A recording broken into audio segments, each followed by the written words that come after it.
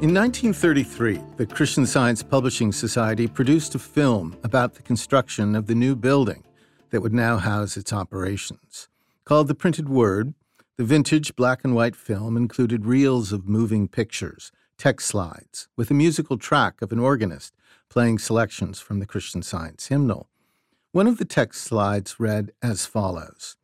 When the architectural plans had been worked out, they called for a building imposing in size, utility, and beauty.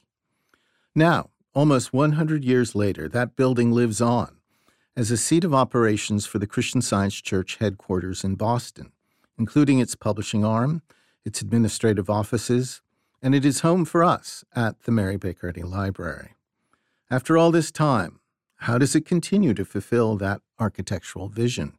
And how does the architecture continue to serve the needs of the organization for which it was built, for the surrounding community, for the city of Boston overall, and as a destination for visitors from around the world? Hello, I'm Jonathan Eder, host of the Mary Baker Eddy Library's Seekers and Scholars podcast. And in this episode, we will look at this building's unique significance in Christian Science history, as well as in architectural, publishing, and urban history. Our guests bring a deep knowledge of, as well as affection for the building. So it is my pleasure to welcome Ben Foti, Research Associate at the Mary Baker Eddy Library, to the podcast. Ben recently completed an article on the architectural history of the Christian Science Publishing Society, posted in the From the Collection series on the library's website. Welcome, Ben. Thank you, Jonathan. It's great to be here. Great to have you. And so grateful to you for this research you've done on this building that is our home. Brooke Tenike is Senior Project Manager, Real Estate Planning and Operations here at the Mother Church, the First Church of Christ Scientists, Boston, located at the Christian Science Plaza. Brooke, welcome. Thank you, Jonathan. Happy to be here. Brooke, I dare say you know this building as well as anyone at this point. I think many of us who work here know the building well, but I've been fortunate enough to partake in a number of restoration projects or new builds that support existing uses, including when the library was built, and then more recently with the How Do You See the World exhibit experience that reopened a few years ago. So I know the building very well from its architectural backbone and because I'm an employee here and I love coming into the building. Okay. So Ben, why did you want to write an article about the architectural history of this building? So I've always had an interest and appreciation for historic architecture, particularly Christian Science architecture and the buildings of the Christian Science Plaza here in Boston. Right. When I started working here at the library a little over a year ago now, I'd say that appreciation really deepened because here I am now working in this beautiful and incredible structure and just really seeing many of its elements up close firsthand. And in my first few months here, I realized a couple key things. The first was that there had never been anything specifically written or published about this building, either on the library's website or on any website associated with the Mother Church. And the second reason was that it dawned on me that the building has served many purposes over the years and is also essentially a living historical artifact. Right. You could almost think of it as a historical figure in and of itself. And so what I wanted to do was I wanted to tell a story of not only how the building itself came to be, but also to convey something about its overall significance as an artifact, as a community asset, and how it's helped advance the mission of the Mother Church. And honestly, I feel like it's a guest at this table because here we are inside this building in these studios. And don't you love the fact that it's actually inscribed on the building, publishers of authorized literature of Christian Science? Yes. And then lists Journal, Quarterly, Sentinel, Herald, and Monitor. And I think many people don't notice that, but they told us from the outset when they built the building, this is what it's for. And here we are. Yeah, no, absolutely. Well, it is a vital workplace, and I'm so grateful for you, Ben, writing this article because it's made me step back and reflect upon the beauty and uniqueness of the space in which I'm working. that vital workplace atmosphere can lead me, anyway, to get very sort of tunnel visioned during my workday and to sort of block out my surroundings or not take the time to kind of appreciate them. But I do think it has an impact. It has an influence when you're in a place that has these qualities of grandeur, of beauty, of sophistication, of tremendous care and detail in every facet of the building, that no doubt that has an influence on how one conducts one's own activities here inside the building. Definitely. So when it was first built, Ben, and the first people started to use it in, I believe, 1933, Yes. What was the design, what was the vision for how the building would work? Well, the main focus, as you have already mentioned, was to be the operations for all departments of the Christian Science Publishing Society. And I should mention that includes the Christian Science periodicals, such as the Christian Science Journal, the Christian Science Sentinel, and the Herald of Christian Science, and of course, the Christian Science Monitor news organization. Right. At that time, it was a daily paper. So as a result, they wanted to include an area which would have the large printing presses for the Monitor. Mm-hmm. And that was used for many, many years. I should also mention that the other publishing activities that come out of this building are the writings of church founder Mary Baker Eddy. Right. And so obviously there needed to be space for that.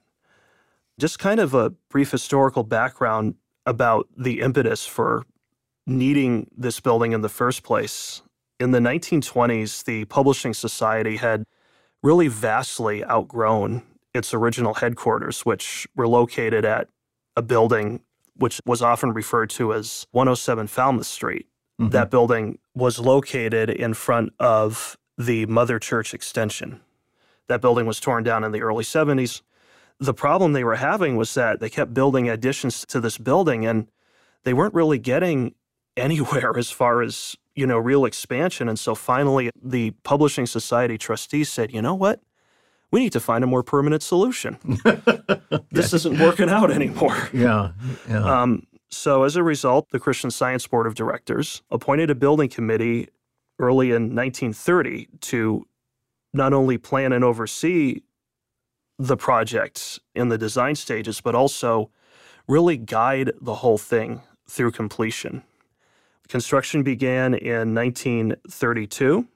The cornerstone was laid on October 17th in a small ceremony. And the building, as you said, was largely finished by 1933. That's incredible. Yeah. At the time of its completion, an architectural critic, Kenneth Kingsley Stoll, remarked that the Christian Science Publishing House was, quote, monumental in character, rhythmic in composition, masculine in detail, unquote. Brooke, just how big is the Christian Science Publishing House? We consider it an entire block-long building.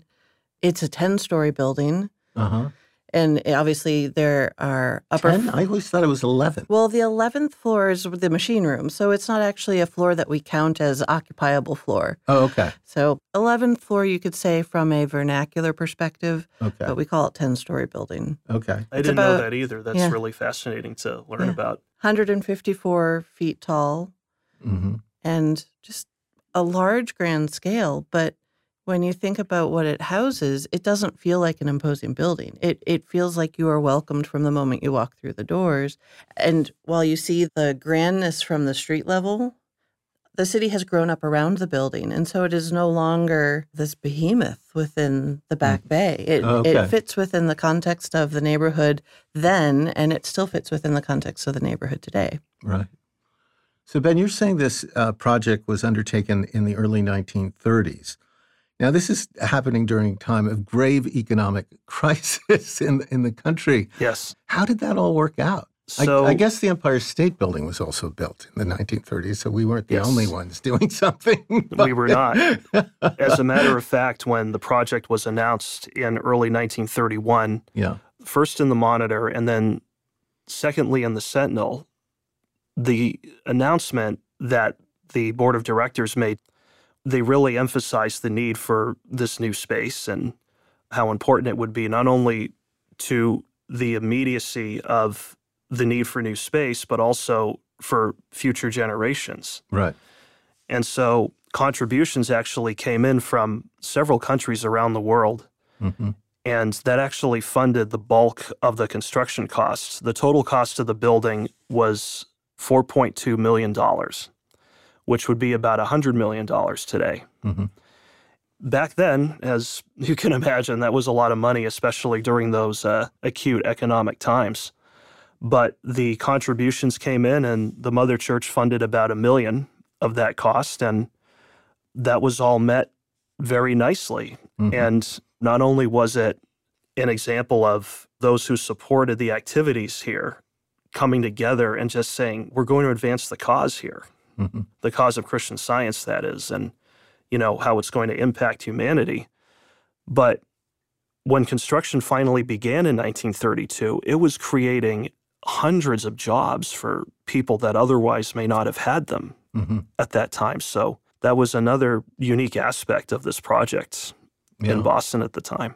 Isn't it humbling to think that worldwide people donated so much money for this building to be built? I mean, we think about the work that goes on within the building on a daily basis, but that people saw the need for a publishing house to house the publishing society activities and shared that much money to support it. Fascinating. Yes, and humbling, as you say.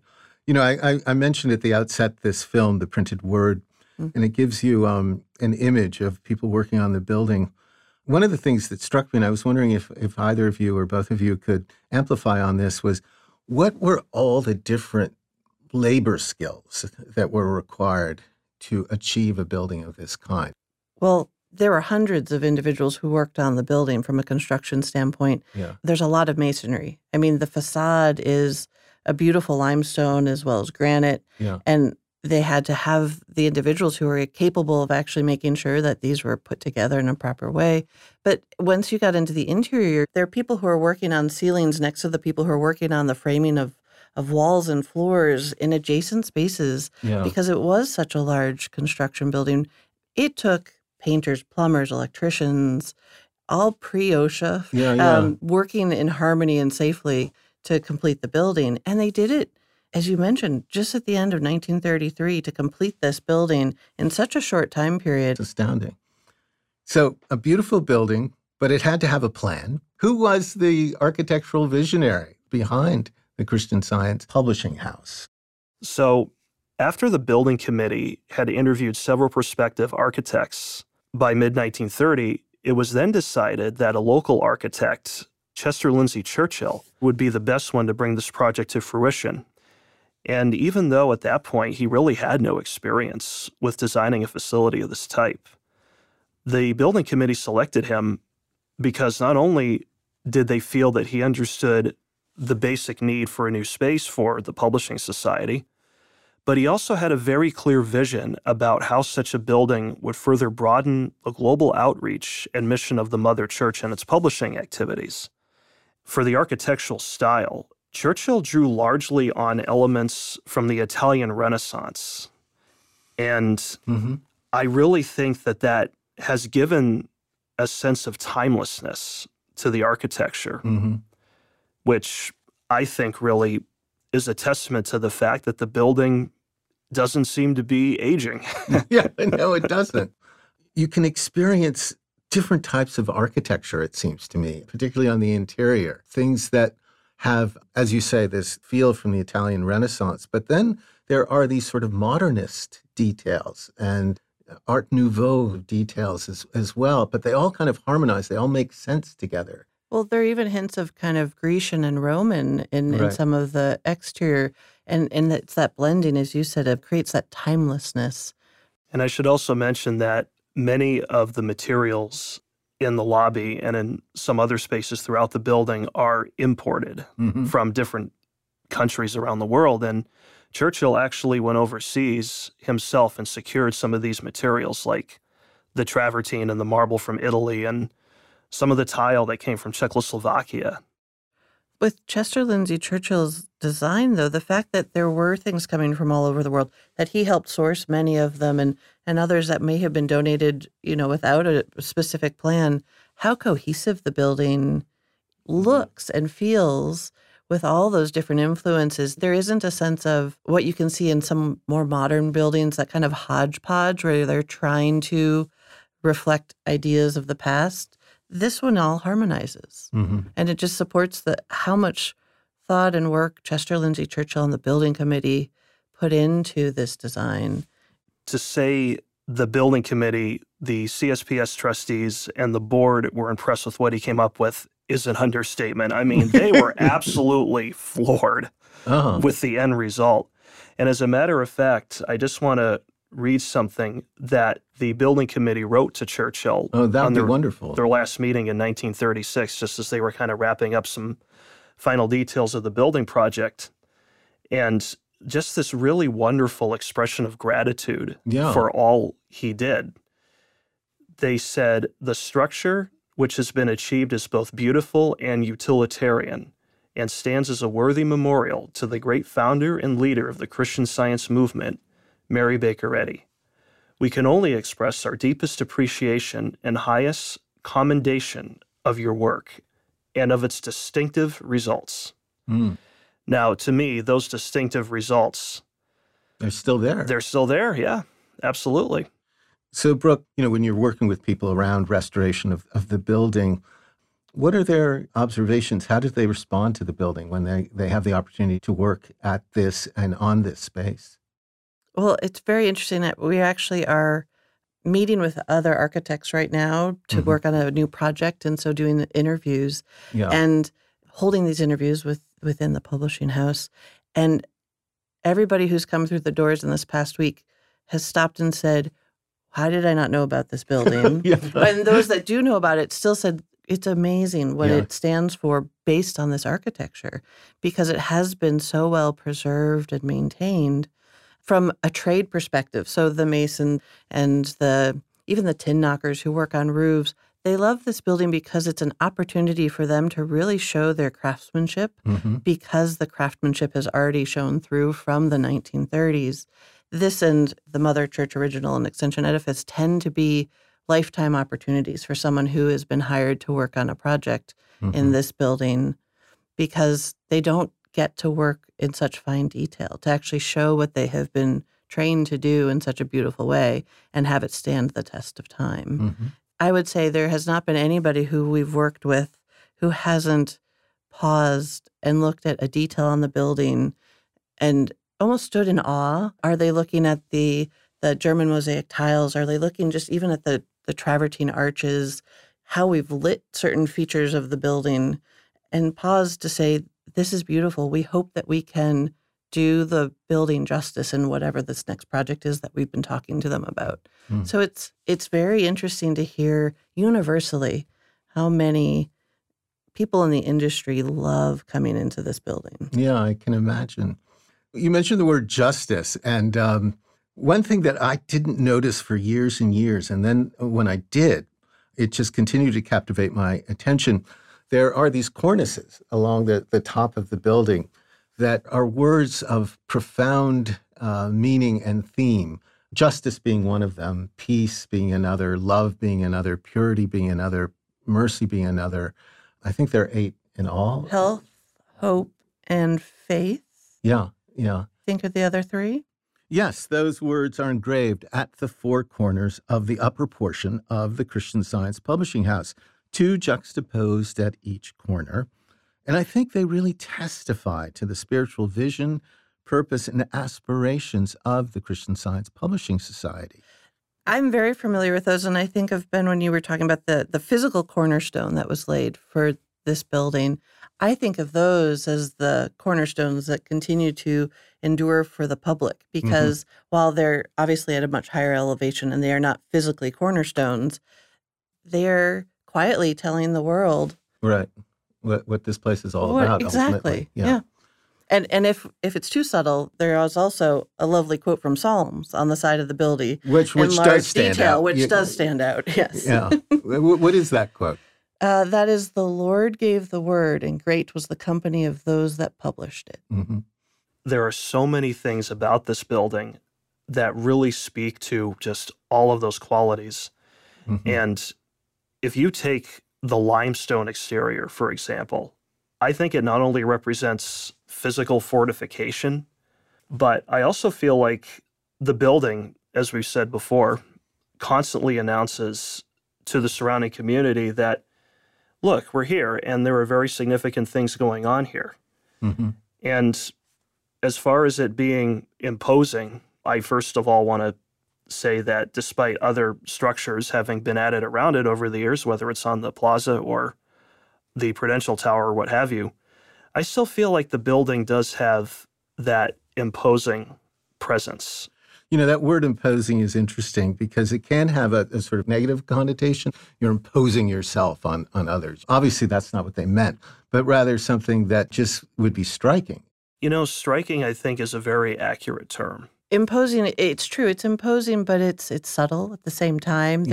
I keep going back to there's a harmony with the structure. Absolutely. And I love even the small detail of the limestone that was chosen to be used for the facade.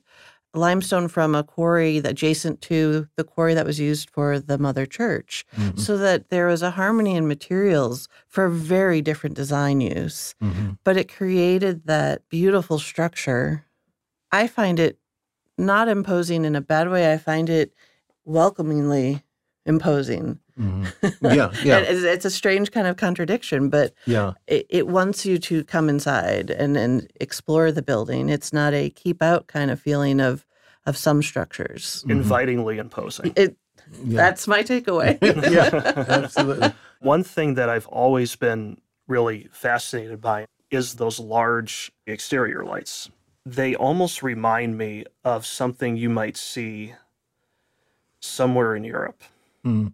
Are you speaking of the large wall sconces that are on the exterior? Yes. On the side by the Yes. doors? Yes. Beautiful pieces, aren't they? Yes. I completely agree. Yeah. And those require some maintenance from time to time in order to keep them beautiful and functional.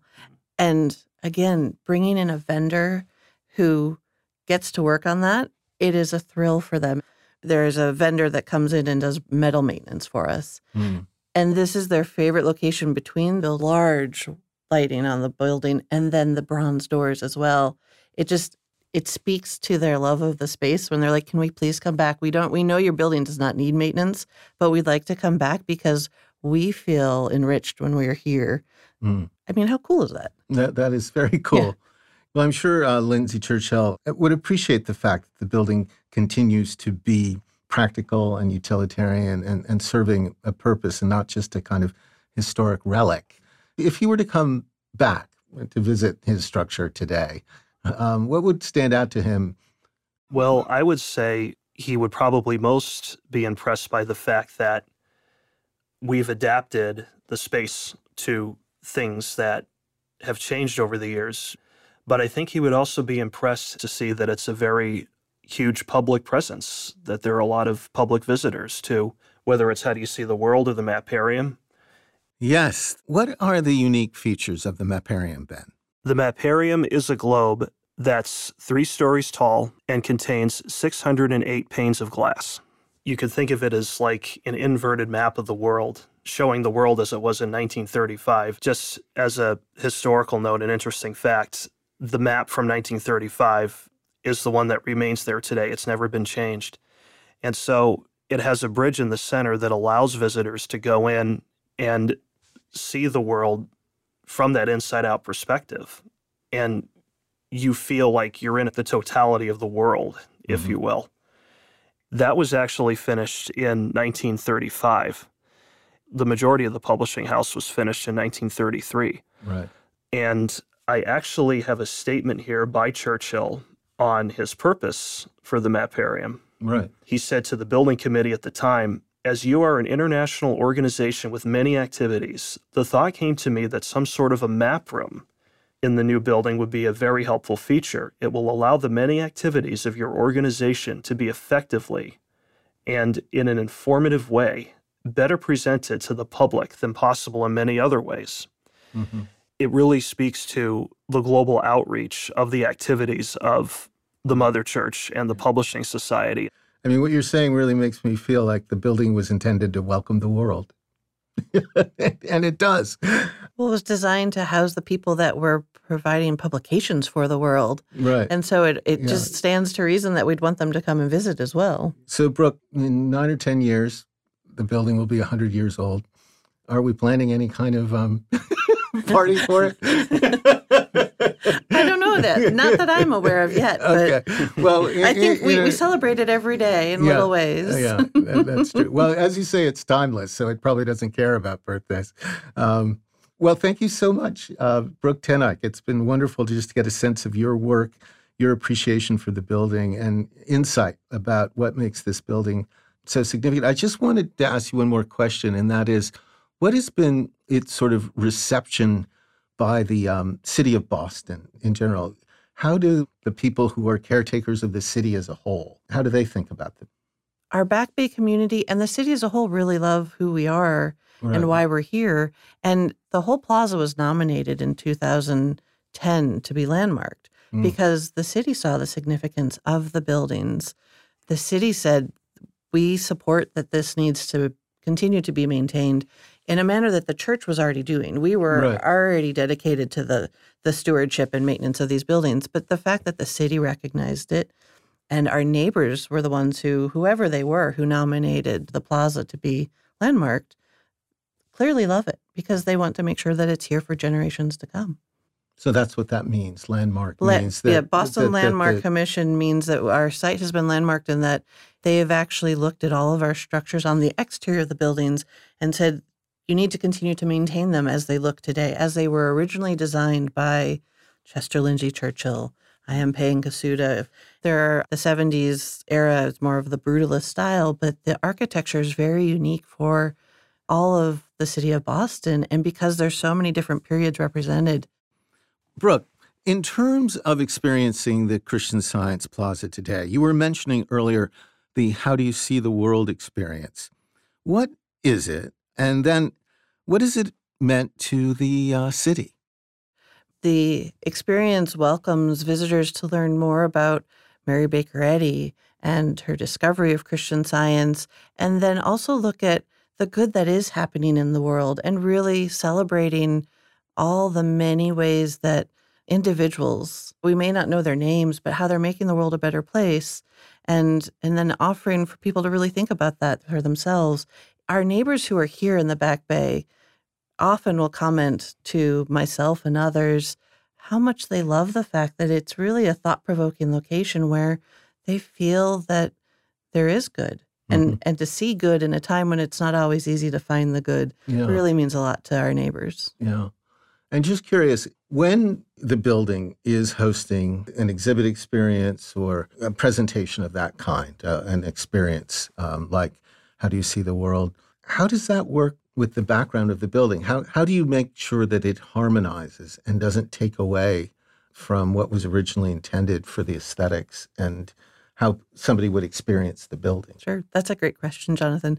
And that's really the goal for myself and my colleagues, is that we're partnering with whatever exhibit firm or design firm to make sure that they are as engaged with the architecture as we are, to enhance it, not to destroy it, not to detract from it, but to enrich it with these exhibit experiences. And so there are often moments where the easiest approach sometimes impacts something that we don't want to see impacted.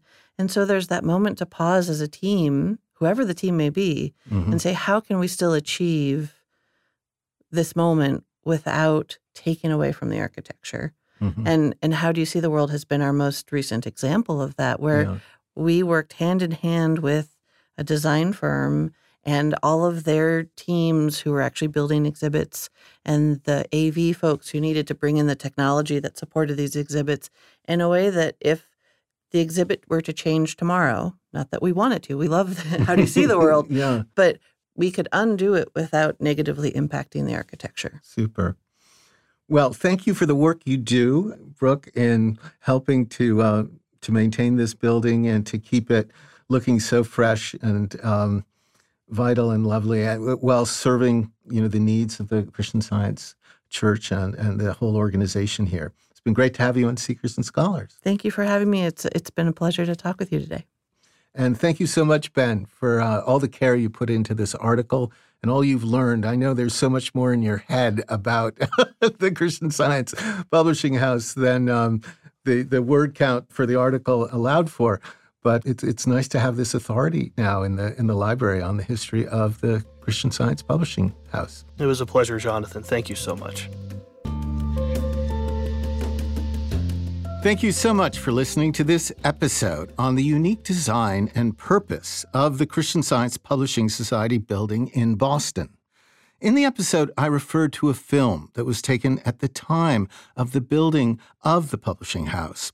It's a work of art in its own right, and you can watch it by going to the page for this episode. That's number 86. You'll find it on the library's website, and you'll see the link for the film near the bottom of the page. Please join us for upcoming episodes. In one, we'll dive further into our archives to see how they are contributing to the work of the Christian Science Church today, answering the question, how does church history inform the current work of the church?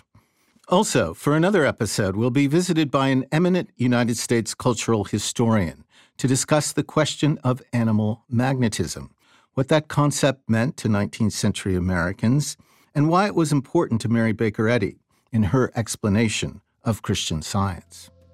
I'm Jonathan Eder. Thank you so much for listening to Seekers and Scholars.